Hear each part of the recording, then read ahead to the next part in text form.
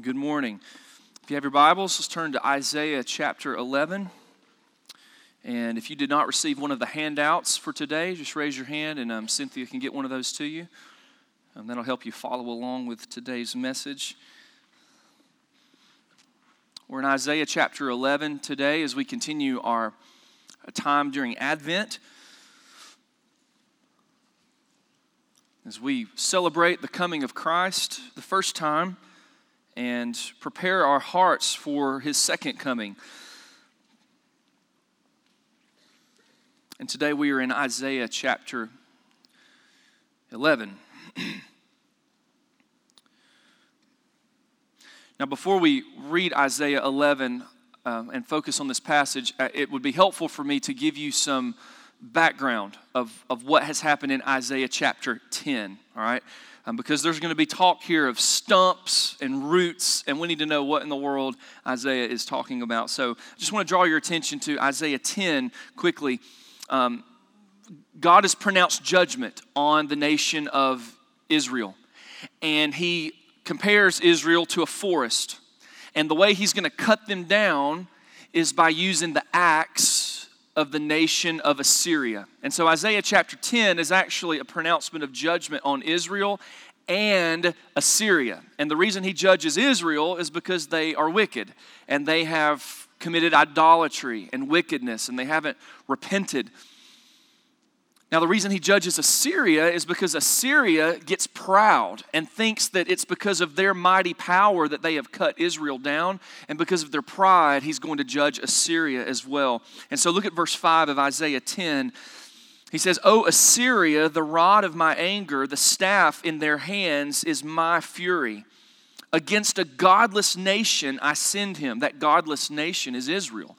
I'm sending him against a godless nation. Against the people of my wrath I command him to take spoil and seize plunder and to tread them down like the mire of the streets. And so that's what Assyria has come to do. God sends Assyria to judge Israel, and Assyria becomes proud. Now I want you to see what happens with what's left of Israel. Go to verse 20 of Isaiah 10. It says, "In that day, the remnant, those remaining of Israel, and the survivors of the house of Jacob will no more lean on him who struck them, but will lean on the Lord, the Holy One of Israel in truth. A remnant will return, the remnant of Jacob to the mighty God." So there's going to be a remnant of people that are left after Israel is judged. Now skip down to verse 33 of Isaiah 10, and that's going to lead us into Isaiah 11. Here's what God's going to do to Israel. Verse 33, "Behold, the Lord God of hosts will lop the boughs with terrifying power." All right, let me say that another way. He's going to chop down the trees of Israel with terrifying power. "The great and high will be hewn down, and the lofty will be brought low.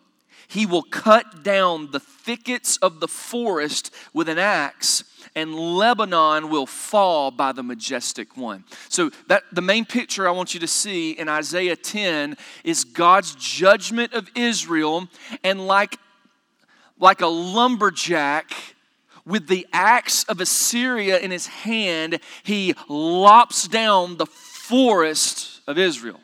So that all you see as you look out at the forest of Israel are stumps. No life, just stumps. And then we get to chapter 11, and there's hope. This is our passage for today, chapter 11, verse 1. "There shall come forth a shoot from the stump of Jesse, and a branch from his roots shall bear fruit.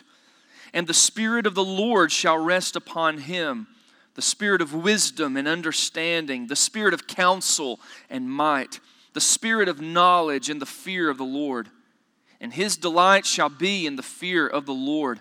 He shall not judge by what his eyes see, or decide disputes by what his ears hear. But with righteousness he shall judge the poor, and decide with equity for the meek of the earth. And he shall strike the earth with the rod of his mouth, and with the breath of his lips he shall kill the wicked. Righteousness shall be the belt of his waist, and faithfulness the belt of his loins. The wolf shall dwell with the lamb, and the leopard shall lie down with the young goat, and the calf and the lion and the fattened calf together, and a little child shall lead them. The cow and the bear shall graze, their young shall lie down together, and the lion shall eat straw like the ox. The nursing child shall play over the hole of the cobra, and the weaned child shall put his hand on the viper's den. They shall not hurt or destroy in all my holy mountain, for the earth shall be full of the knowledge of the Lord as the waters cover the sea. In that day, the root of Jesse, who shall stand as a signal for the peoples, of him shall the nations inquire, and his resting place shall be glorious. This morning we want to talk about the shoot from Jesse's stump. That shoot from Jesse's stump. Let's pray together. Father, would you teach us from your word today as we prepare our hearts for you coming again. Lord, we look back on what you have done in history. You sent your Son, Jesus Christ, to save us from your judgment and your wrath and your condemnation. You have given us great joy. You have brought peace to the earth. And for that we say thank you. And Father, we look forward into history and we see that you are coming again. That there will arise a shoot from the stump of Jesse who will be an eternal king, who will rule forever and ever. And to that kingdom there will be no end. And for that day we say, come, Lord Jesus, come quickly. And prepare us for that day. Help us to be people of righteousness and truth. Prepare us as we hear from your word today. Speak to us. I pray that this message would not be with wise and persuasive words, but with a demonstration of the Spirit's power, so that our faith will not rest in the wisdom of men, but in the power of Almighty God. Accomplish your purpose through your word today. In Jesus' name, amen. As we studied last week, we see that studying prophecy sometimes is a challenge, right? Because you're not only trying to figure out what is the prophet talking about, but when is the prophet talking about it, right? And so as we read Isaiah 10 and Isaiah 11, what's going on, right? We've read this, but God is using the kingdom of Assyria to destroy Israel because of her sinfulness. And however, at the same time, God is pronouncing judgment on the Assyrians for their pride and their arrogance. And so God is going to cut down Israel like a forest.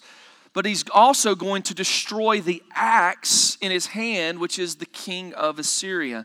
And so what is typical of the prophets, all the prophets, and what is so mystifying to us is that chapter 10 flows into chapter 11 seamlessly.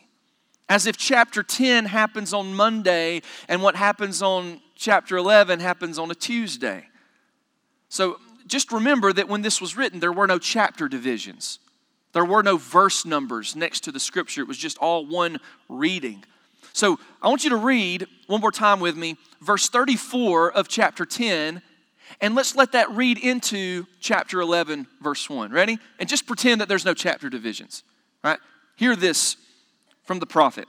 Verse 34, God will cut down the thickets of the forest with an axe, and Lebanon will fall by the majestic one. There shall come forth a shoot from the stump of Jesse, and a branch from his roots shall bear fruit. All right, there's not the slightest indication of when that's going to happen, right? It could be 700 years or 2,700 years, right? Here we are today, and we're still kind of watching and waiting for this. And so while I was in seminary and I was starting to learn how to study the prophets, one of the really helpful things that I was taught was the way that the prophets look at the future. It's kind of like the way that you and I look at a mountain range. For example, my sister, Jennifer, lived in Colorado for several years. And we would on occasion go out to visit them. and she lived in Colorado Springs. So we're right there with the Air Force. You're right there in the middle of the mountains. Colorado Springs is really, really neat. It's a really neat town that's kind of placed in the middle of this mountain range that surrounds it on all sides. And from downtown Colorado Springs, you can see Pikes Peak. Pikes Peak was like the place where the girl wrote the words, America the Beautiful, right? Those amber waves of grain that she was writing about was from Pikes Peak, this huge mountain. And you can see it from downtown Colorado Springs. But when you go to visit Pikes Peak, it's not just one mountain. You realize as you go there by car or you start to hike there, or like we rode the train to the top, it's not just one mountain. That mountain is actually surrounded by multiple mountain ranges.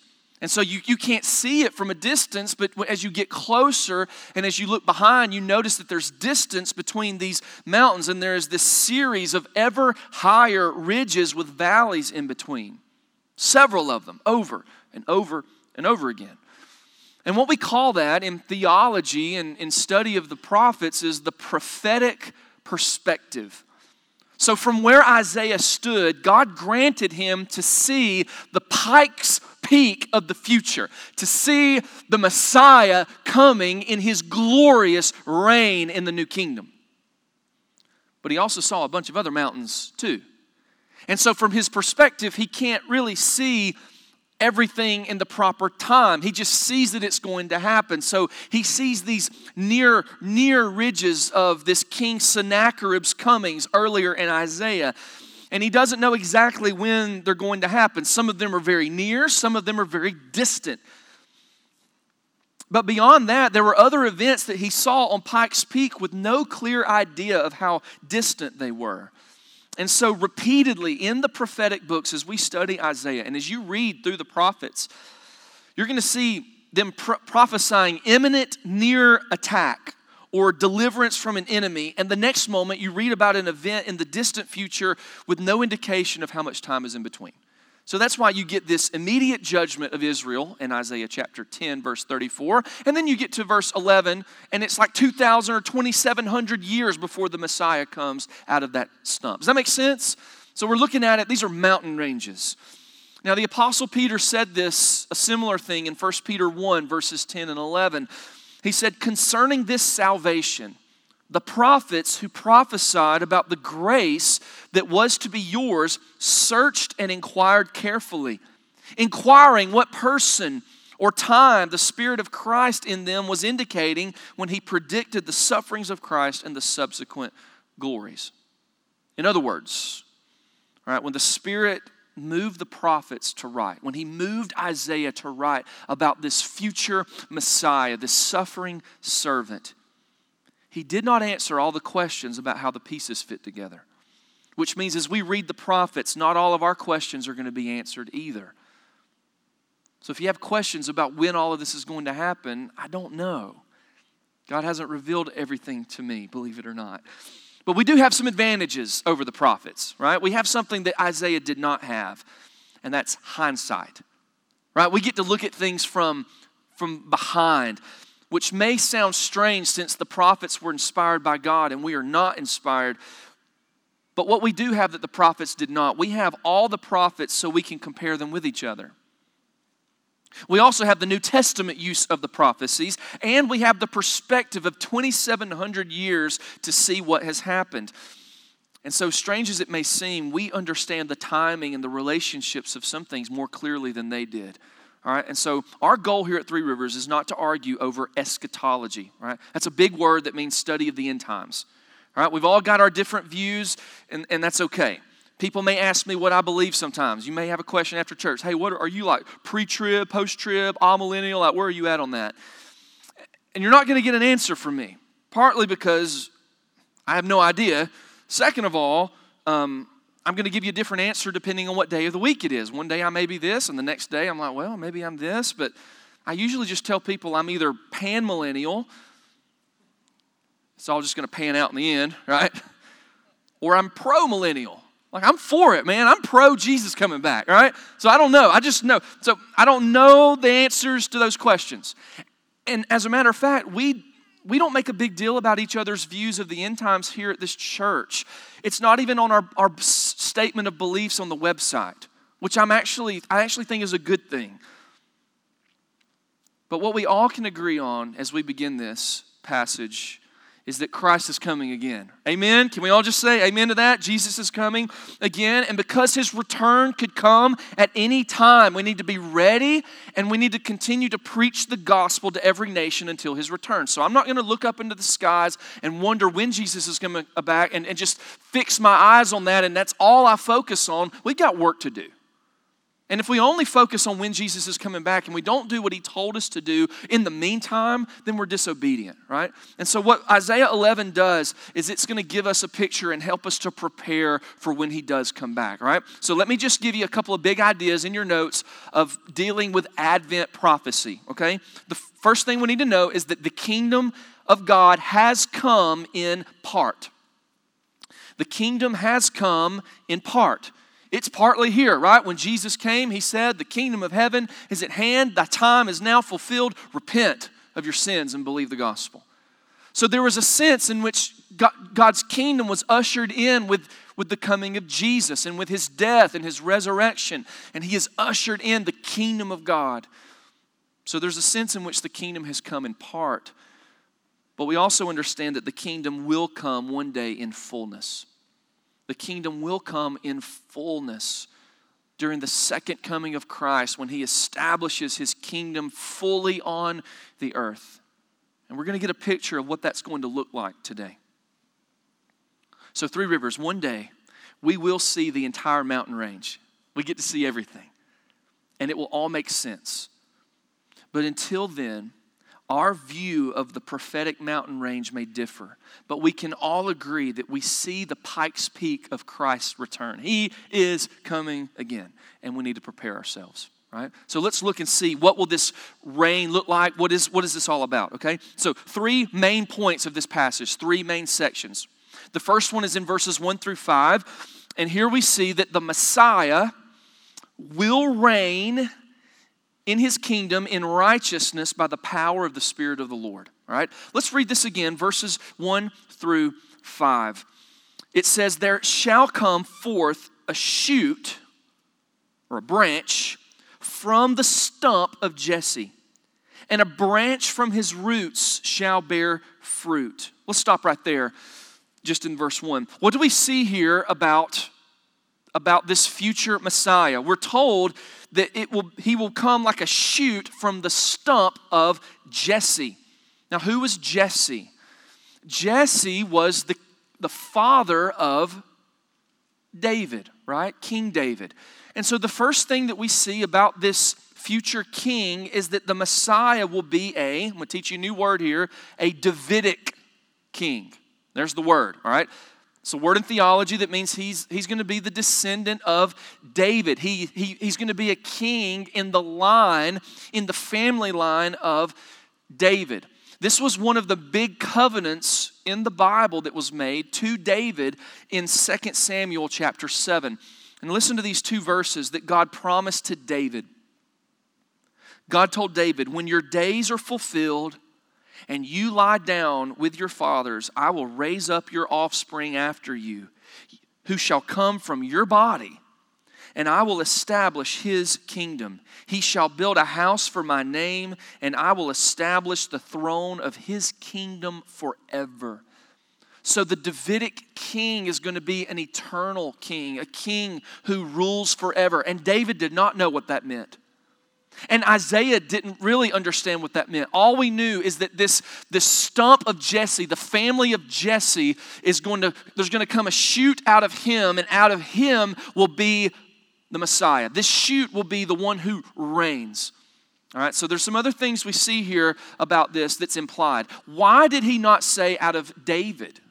Why didn't he say out of the stump of David? He says Jesse for a reason.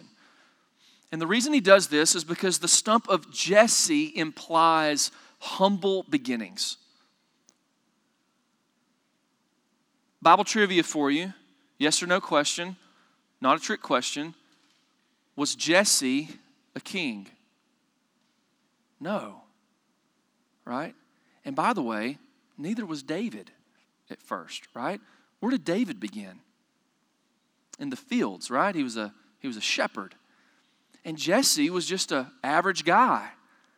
And it was one of Jesse's sons that would be the king that God chose. Was it the tallest king? Or was it the tallest son that he had? Was it the oldest son that he had? Was it the strongest son that he had? No, it was the runt, right? David, the one that he didn't even think to call in with all the other brothers when Samuel was choosing the king. So here we see that he's going to come from the stump of Jesse, implying that this Messiah will begin with humble beginnings, the same way that Jesse did. Sound familiar, right? Of a king who was born in a stable in Bethlehem with no fanfare. He did not begin as a king. This root of Jesse will have humble beginnings, but we're also told that it will come from the stump. There is a stump, and this implies a holy remnant of people. There will be a people that will believe, even though most of Israel has turned aside and they have fallen under God's judgment. The shoot from this stump will reign over God's people, and there will be a remnant of people who believe. Jeremiah 23 has this prophecy about this branch. Behold, the days are coming, declares the Lord, when I will raise up for David a righteous branch, and he shall reign as king and deal wisely, and shall execute justice and righteousness in the land. All right, so we see that this shoot, this Messiah is going to come forth like a little twig, a little branch coming out of the stump of Jesse with humble beginnings to rule over his people. He will be a descendant of David. What else do we see about this Messiah? Verse 2, and the Spirit of the Lord shall rest upon him, the Spirit of wisdom and understanding, the Spirit of counsel and might, the Spirit of knowledge and the fear of the Lord. So not only will this Messiah be a Davidic king, the second thing we see here is that this Messiah will reign by God's Spirit. He's going to be Spirit-filled. He's going to reign by God's Spirit. You remember in Luke chapter 4 when Jesus almost gets killed early? When he stands up in the synagogue and he reads from Isaiah 61 verse 1. And he says, Isaiah 61, which Jesus read in the synagogue, the Spirit of the Lord God is upon me, because the Lord has anointed me to bring good news to the poor. He has sent me to bind up the brokenhearted, to proclaim liberty to the captives, and the opening of the prisons to those who are bound. And Jesus stands up and says, today this has been fulfilled in your hearing. That the Spirit of the Lord would come on the Messiah. And Jesus says, I'm here. It's me. And we see this being prophesied in Isaiah 11, that the Messiah would be filled with the Spirit. And there's some, you see these, in the Hebrew, they give these lines with two different things that talk about his reign. So there's these three pairs of two words. You'll see that? So the Spirit, he will have the Spirit of wisdom and understanding, the Spirit of counsel and might, the Spirit of knowledge and the fear of the Lord. Those go together, and each of those lines talk about an aspect of his reign. So in verse 2, it says that he will have the Spirit of wisdom and understanding. The Holy Spirit will give him a spirit of wisdom and understanding. So what does that mean? That means that the Spirit will empower him for leadership. For leadership. He'll have wisdom and understanding that will help him. These words, spirit and understanding, or wisdom and understanding, refer to his judicial abilities. He's going to serve as a judge. And so we're reminded here of the prayer of Solomon. Right? My parents always taught me about this prayer of Solomon, that when Solomon was asked by the Lord, Solomon, I'll give you anything that you want. What do you want? I'll give you anything. You want riches? You want a big kingdom? I'll give it all to you. What do you want? And what did Solomon ask for? Give me wisdom, that I might rule with a spirit of wisdom.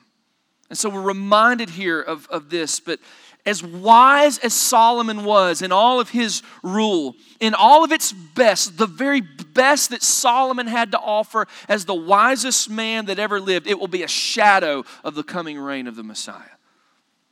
All right, and so we look at these two words closely. Wisdom is practical, ethical, moral skillfulness. the ability to act within certain circumstances so that the results are productive and beneficial to the community. This guy has wisdom. He just makes good decisions. And then understanding or discernment refers to the ability to distinguish or decide between things. He just knows how to make the right decision. He's a good leader. And so the Spirit empowers him for leadership. The second line of words is the spirit of counsel and might. So the Spirit's going to empower him for leadership, but also empower him to execute his plans. Not only is he going to make good plans, but he's also going to have the power to actually do it. This assures us that this king will need no advisors. He's going to make the right plans, and he's going to have the power to carry them out. If you go back to Isaiah chapter 9, a very familiar passage for us, we're told that this Messiah will be a wonder of a counselor. He's going to be an amazing counselor. He's going to be the mighty God. And so this king will make all the plans and he's going to fulfill them. And in order for him to do that, he has to be the mighty God. The fullness of the Spirit is going to empower him to do this. So when Jesus plans to do something, he's going to get his work done. He's going to have the spirit of wisdom and understanding, the spirit of counsel and might. And this third line, we're told that he has the spirit of knowledge and the fear of the Lord. The Spirit will empower him for holiness. This is going to be a holy king who has no moral failings, nothing in his closet, no skeletons to hide. This describes the Messiah as one who is rightly related to God. Right? There can be no knowledge of the Lord without right action. And the fear of the Lord means that he will have no idolatry, no sin, no rebellious acts. There will only be pure religion as it was intended. This Messiah will show that in every act he is always accountable to God. He'll say things like, the only thing that I speak is what I hear from my Father in heaven. He will only do that which pleases his Father. He will tell his parents early in his childhood that I have to be about my Father's business. Like none before him, this king will share in God's ability through the Spirit. And so here we finally see the prophecy of Emmanuel beginning to unfold. There will be one who truly will be God with us. And how is he going to reign? Let's look at verse 3. His delight shall be in the fear of the Lord. He shall not judge by what his eyes see, or decide disputes by what his ears hear, but with righteousness he shall judge the poor. How is he going to lead? This Messiah, he will reign in righteousness. Righteousness, uprightness, faithfulness will characterize his reign. And if you ever look at the political situations of our own country, or if you just look in history at all the kings who have abused power, all of those in authority who have abused the rule of law, they have abused their position. And it makes you groan and moan, saying, if only there was a righteous king. That groaning is good. That groaning comes from a desire for Jesus to rule, for someone to rule well in righteousness. We're told here in verse 4 that with righteousness he will judge the poor. He will decide with equity for the meek of the earth. This Messiah will champion the rights of the poor and the needy. He will punish and destroy the wicked. It will enable the Messiah to bring justice to the earth, to be faithful to his word and to his mission and to his people. And the reason he can do this, the reason he can do the work of God by himself, is because he is God. So what's he going to do? Back to your notes. We're told here that he will defend the weak. He will defend the weak.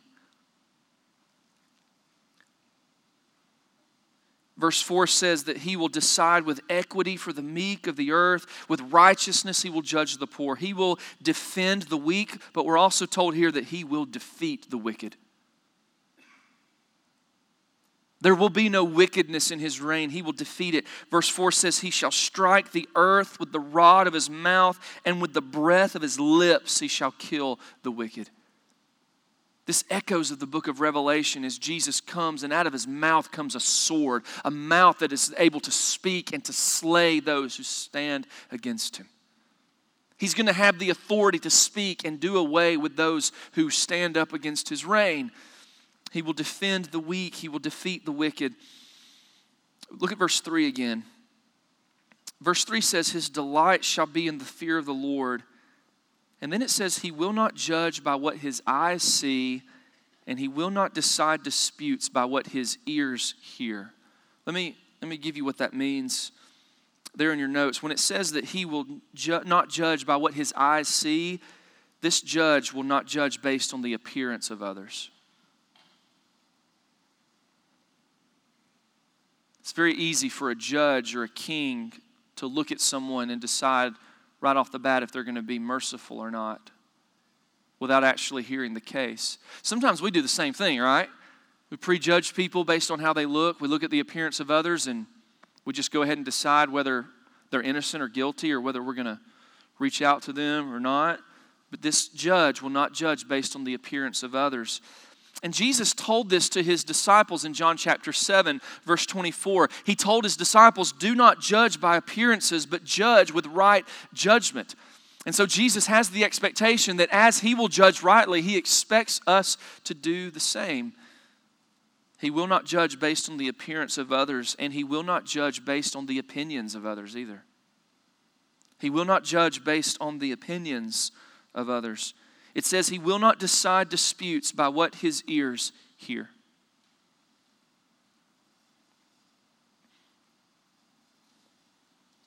As we read this, it creates this desire that, oh Lord, would you please come? Please come so we have a king like in verse 5, so that righteousness will be the belt of his waist, faithfulness the belt of his loins, that everything he does is good and true, and he truly rules well. So that's what his rule will be like. He will be empowered by the Spirit of the Lord. Let's look at the second section, verses 6 through 9, where we see that the Messiah's reign will bring peace to the whole of creation. And we saw hints of this back in Isaiah 2 last week when people will start beating their swords into plowshares. They're not just going to exchange their swords for garden tools. They're going to beat their weapons into garden tools because they will need their weapons no more. There will be peace on the earth. Let's read about this peace. Verse 6. This is weird. The wolf shall dwell with the lamb, and the leopard shall lie down with the young goat, and the calf and the lion and the fattened calf together, and a little child shall lead them. The cow and the bear shall graze, their young shall lie down together, and the lion shall eat straw like the ox. The nursing child shall play over the hole of the cobra. That is a parenting fail right there, right? If you didn't notice, letting your child play over a pit of snakes. But it says the nursing child will play over the hole of the cobra, and the weaned child shall put his hand on the viper's den. Here you go. Hey, let's just let radical kids go and play next to the viper pit we have out here next to the church, right? Oh yeah, and inside the gate there's a petting zoo with lions and tigers and bears, and they're all eating grass along with the cows and the sheep. What? What is going on here? And so you obviously when you read this, you have to think, all right, there's a lot that needs to change here, right? And so what we see in the Messiah's reign and this new kingdom that he will establish is that the nature of the world will change. Now, if we're doing good Bible study, we need to ask the question, is this literal or is it figurative? What does he mean? Or is God really going to change the biological nature of lions so that they stop eating other animals and they start eating grass? Does it literally mean that I'm going to let my kids go play in the snake pit? Is that really what it means? And the answer is maybe. Could. That might mean what it means. It might mean that lions, tigers, and bears, oh my, can just go out and play with the cows and the sheep, and they're all good friends, and the little kid can lead the lion on a leash. Maybe. but I think it goes a little deeper than that. Maybe, but in a figurative sense, I think what Isaiah is communicating is that the relationship between predator and prey will no longer be there. There will no longer be the one who attacks and the victim, right? There won't be any more victims. Everyone will be on equal ground. There's going to be peace. Does that make sense?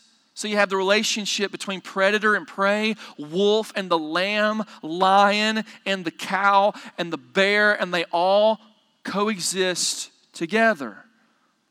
God's going to change the nature of things, and it might be literal. He might let all the animals play together and all be nice to each other, or it might just mean that the relationship in creation is going to be restored to its original intentions before the fall. And so here we have a hint of the gospel reality of the fall being reversed and the curse being reversed. There's a reversal of Adam's rebellion in Genesis chapter 3.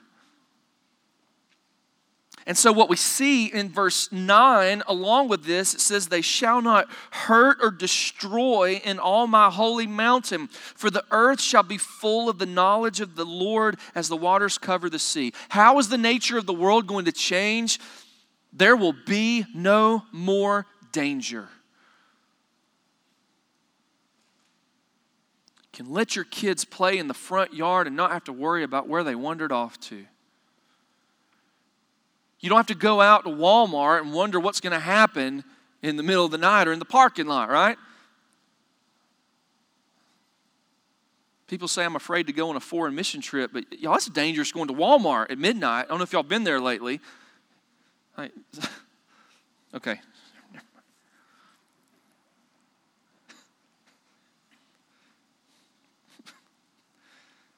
There will be no more danger. And we're also told that there's going to be no more destruction. There will be they shall not hurt or destroy on my holy mountain. Under the Messiah's reign, there's going to be no more destruction. And goodness knows there's been a lot of destruction in 2016. Between wildfires in Gatlinburg, right, and earthquakes and tsunamis and mass shootings, all of those things, all of the destruction that's going on in our world, be gone because Jesus rules well and the curse will be reversed. Now the question is why? Why will there be peace on the earth? Why will everything change? And the reason everything's going to change is found in verse 9. It says the earth will be full of the knowledge of the Lord. In other words, the knowledge of the Lord will cover the earth. And the reason people won't kill each other is because they both know Jesus. And they love Jesus and they're submitted to His rule and His reign, and they won't kill each other or hurt one another or prey on each other. Because the knowledge of the Lord will cover the earth. Just as the waters cover the sea, knowledge of Jesus will be everywhere. And you won't have to go ask people, hey, do you know the Lord? Because everyone will know the Lord in that day. And there will be peace. Now let's look at verse 10. Because verse 10 is where the fun happens, all right? Verse 10 says, in that day, the root of Jesse, who shall stand as a signal for the peoples, of him shall the nations inquire, and his resting place shall be glorious.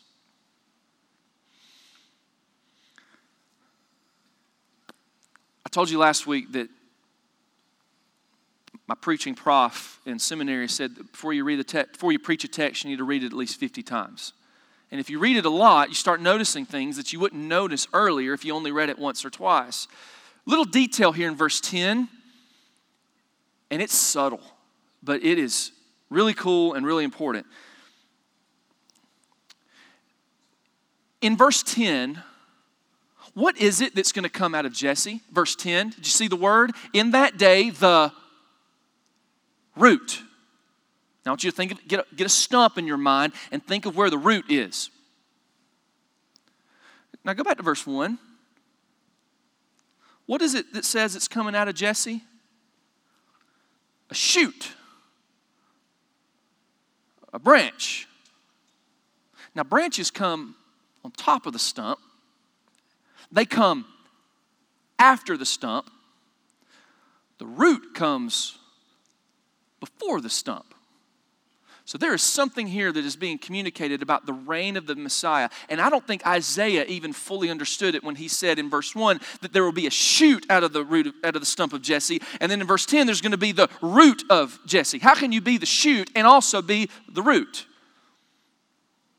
And so here is what we see about this king that we worship today, is that Jesus is the eternal king of the nations. The nations of the world will come to the Messiah to find rest in his glory. And the way they'll find rest first is that Jesus is the eternal king of the nations. I'm going to explain what I mean here in case you didn't catch it.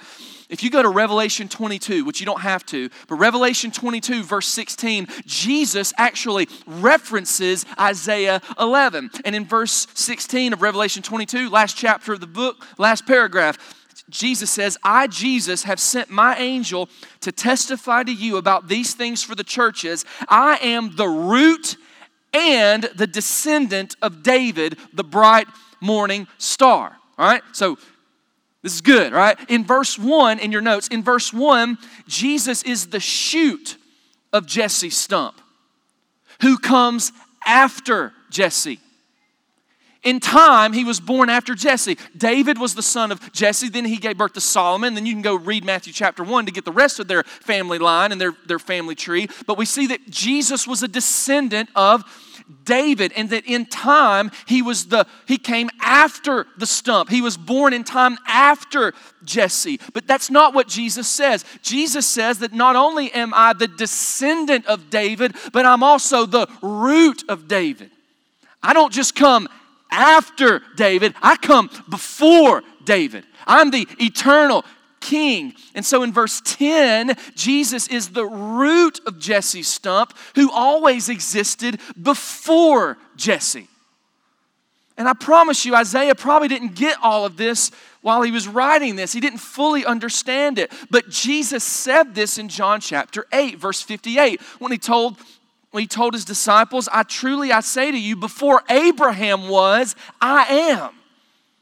Before Abraham existed, I am. I was there. He was making a claim to be God. And so, y'all, I've been waiting on this part of the notes all day long. Ready? This is how Jesus stumped the Pharisees about his own identity.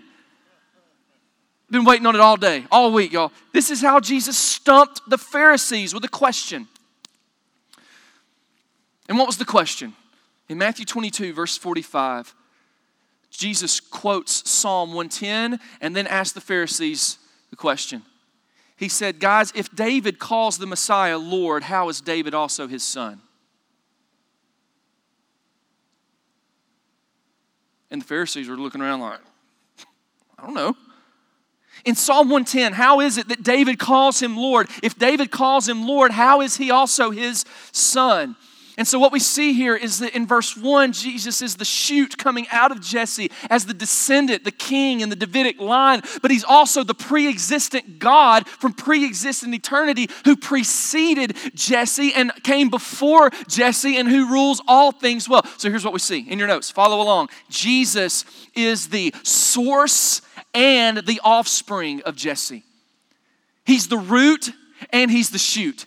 Right? He is the source of Jesse. He's the one that came before, and he is also the offspring of Jesse who came after him.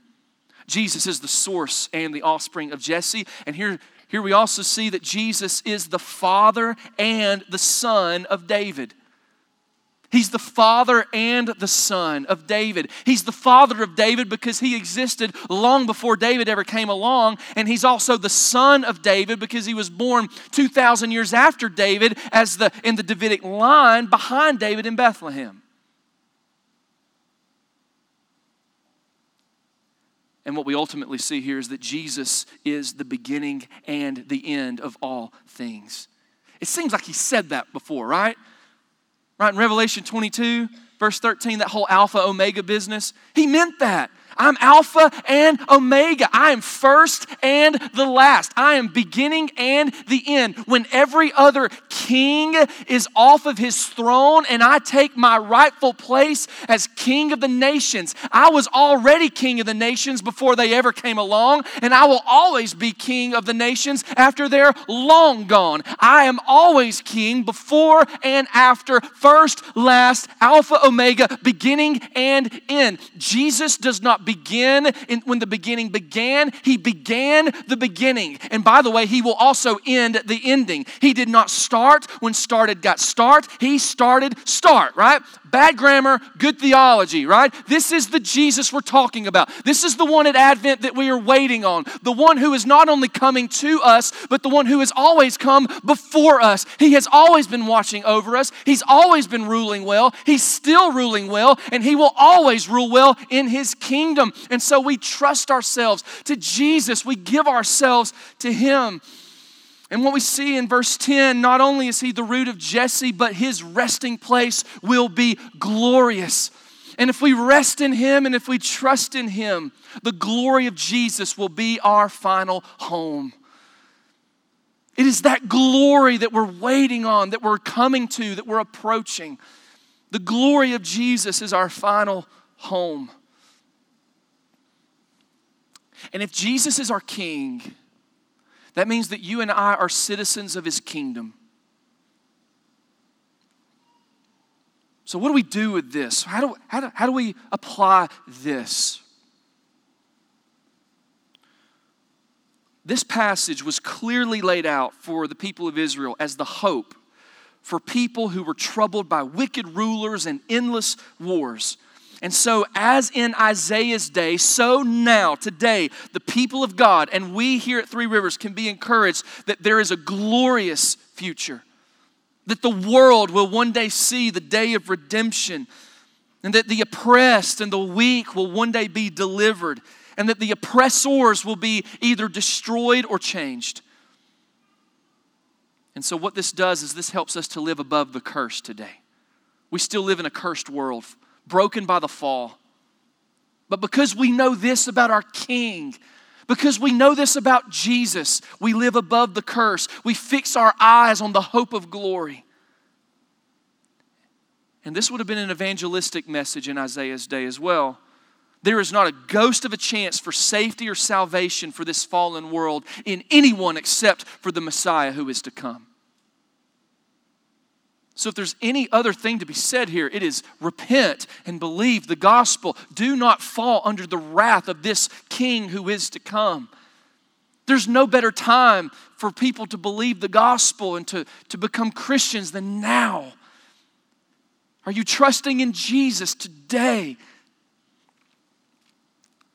And yet, besides being a message of comfort or warning that we need to declare, this passage can be applied to our spiritual life. So as in the last few minutes, just want to apply this passage to us. In other words, those who believe in Christ become subjects of the King. We are kingdom citizens, which means that we share in the ministry of Jesus and we receive benefits from him as our King. If Jesus is King, that means we're supposed to copy him and to emulate him. And so we're going to make 3 specific applications for us Christians who are trying to be like our King.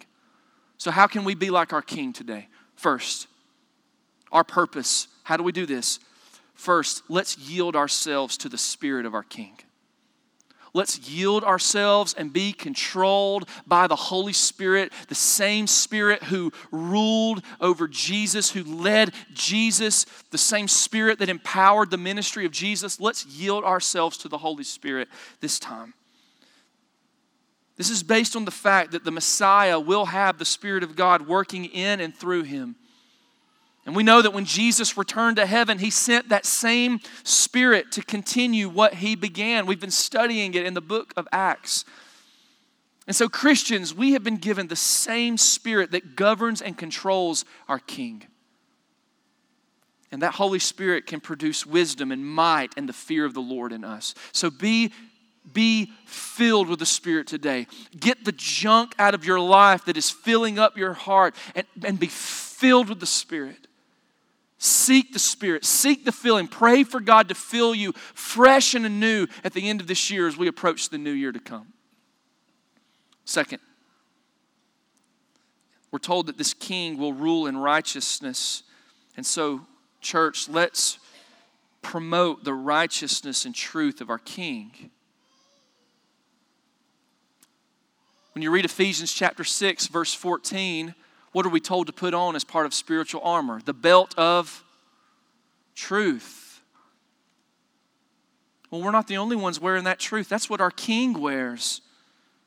Verse 5 says, righteousness shall be the belt of his waist, faithfulness the belt of his loins. That means we need to be people of truth. We don't stretch the truth. We do things we say we're going to do. We keep our word. We don't say things to try to make ourselves look better than we really are. We need to be moved towards righteousness. We promote righteousness wherever we are. Third, we're told in verse 10 that this root of Jesse will stand as a signal for the peoples, a lighthouse. And the nations will come to him and find rest in him. And so, Three Rivers, during this Advent season, let's lift up the gospel signal of our King. Let's promote this King as the rest for the nations. Paul uses this passage in Romans 15, verse 12. He actually quotes this verse as the basis for missions. That the Messiah is the signal for the nations to come to him to find rest. And if we are faithful citizens of the King, that's what we're doing. We're lifting up Christ. We want to lift him up today. We want to lift up Jesus and make much of him. Not only in this church service, but in our lives. In how we spend our money, and how we speak, and how we live. Everything we do, we're lifting up the King. We're talking about this today in our elders meeting this morning. One of the things we want to do here is to promote evangelism and outreach in our community. And I think the cultural tendency for our church is the way we do that is by programs. So we look at a need in our church and we say, well, we need to start some program or some outreach ministry to go reach out to people. And I default to that. I start asking, well, we need to reach out to people, so what do we do? What can we start? When in reality, the way we do that is by each individual Christian being salt and light in their community, engaging the domain that God has given you. And here's what that means. It means a couple of things. It first means that you're discipling people. I ask the question a lot of times, who are your men? How are your men? I'd ask every man in this room, how are your men today? And if you don't know how your men, or if you don't know who are your men, you can't know how your men are, right? How are the men in your life, the men that you are going to invest in and make disciples of and teach them and lead them? I got guys that I meet with every Thursday morning. Austin's one of them. We meet, we pray together, we talk together, we eat breakfast together. It's good, right? Because I'm not going to be here forever. I got to invest in the future. I've got men in my life, and I need more. I want to disciple. So men, how are your men? Make disciples. Ladies, how are your women?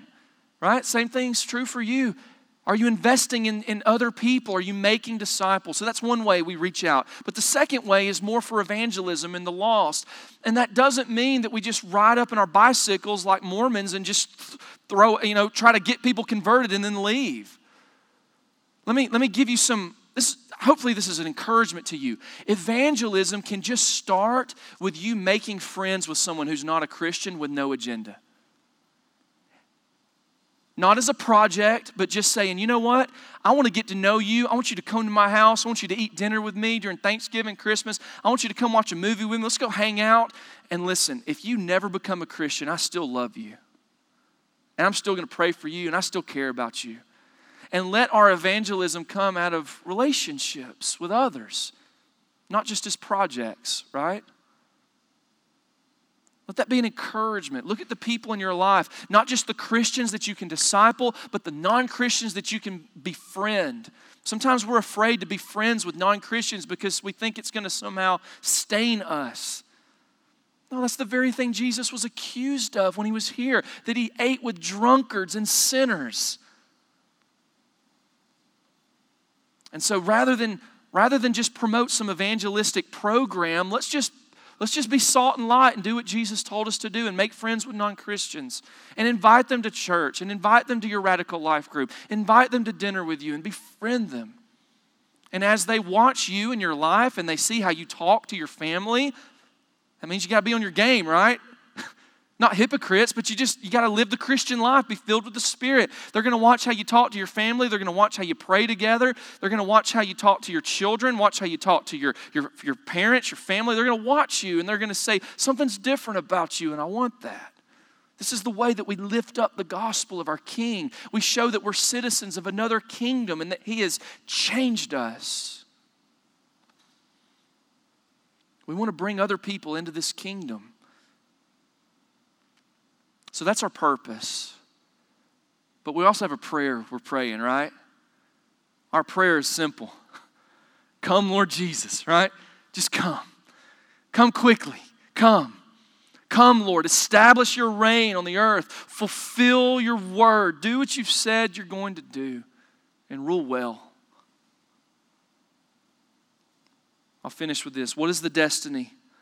What is the destiny of this shoot? What is the destiny of this God-man? Isaiah 11 verse 10 says, in that day the root of Jesse will stand as a signal for the peoples, and of him shall the nations inquire, and his resting place shall be glory. At the end of time, church, when all his work and all his judgment and salvation is done, Jesus will enter his rest. He will enter his final home, and one word will describe him, and one word will describe that place, and it will be glory. This glory is the sum of all the beauties of his person, all of his wisdom, all of his understanding, his counsel, his might, his delight, and righteousness and mercy. All of those things will be summed up in one word, glory. And this glory is the sum of all of his work gathered together. The nations gathered. Israel restored. The curse removed. New heaven. New earth. No harm. No destruction anymore. No more tears. No more death. Death loses its sting. Hell loses its victory. The grave loses its grasp on us. This is his resting place. Its name will be glory, and he will be the very center of that glory. And all of us who come to him as the signal, all of us who come to him, every sorrow will be past, and every joy imaginable will be satisfied in him. We will be home. Amen? Amen. Come, Lord Jesus. Let's pray. Father, we worship you today. Advent is an exciting time for us as your people to look forward to your glorious reign and our glorious future in your kingdom. But until that day, we are agents of the kingdom. We are citizens of your kingdom. This is not home for us. We long for being there while we're still here. And while we're still here, Father, use us as salt in a tasteless society. Use us as light in a dark world. Use us as yeast to leaven the dough, to create change in this world, and to advance your kingdom priorities. Father, use each and every one of us and fill us with your Holy Spirit. Make us people, men and women of righteousness and truth, so that when people see us, they notice a difference and they're drawn to us. And ultimately drawn to you. Jesus, you are the eternal King. You far precede me. You are here long before me. You will be King long after I'm gone. This is your kingdom, and we exalt you today. We lift you up as the only one who can save the nations, the only one who will draw all peoples to himself. We lift you up today, And we exalt you and glorify you and magnify your name. And today we say, be exalted, Jesus. Be glorified in our midst. Let us now sing in spirit and truth to our King as citizens of this kingdom. Let us worship you today and bring you much glory as you bring us much joy. In Jesus' name, amen.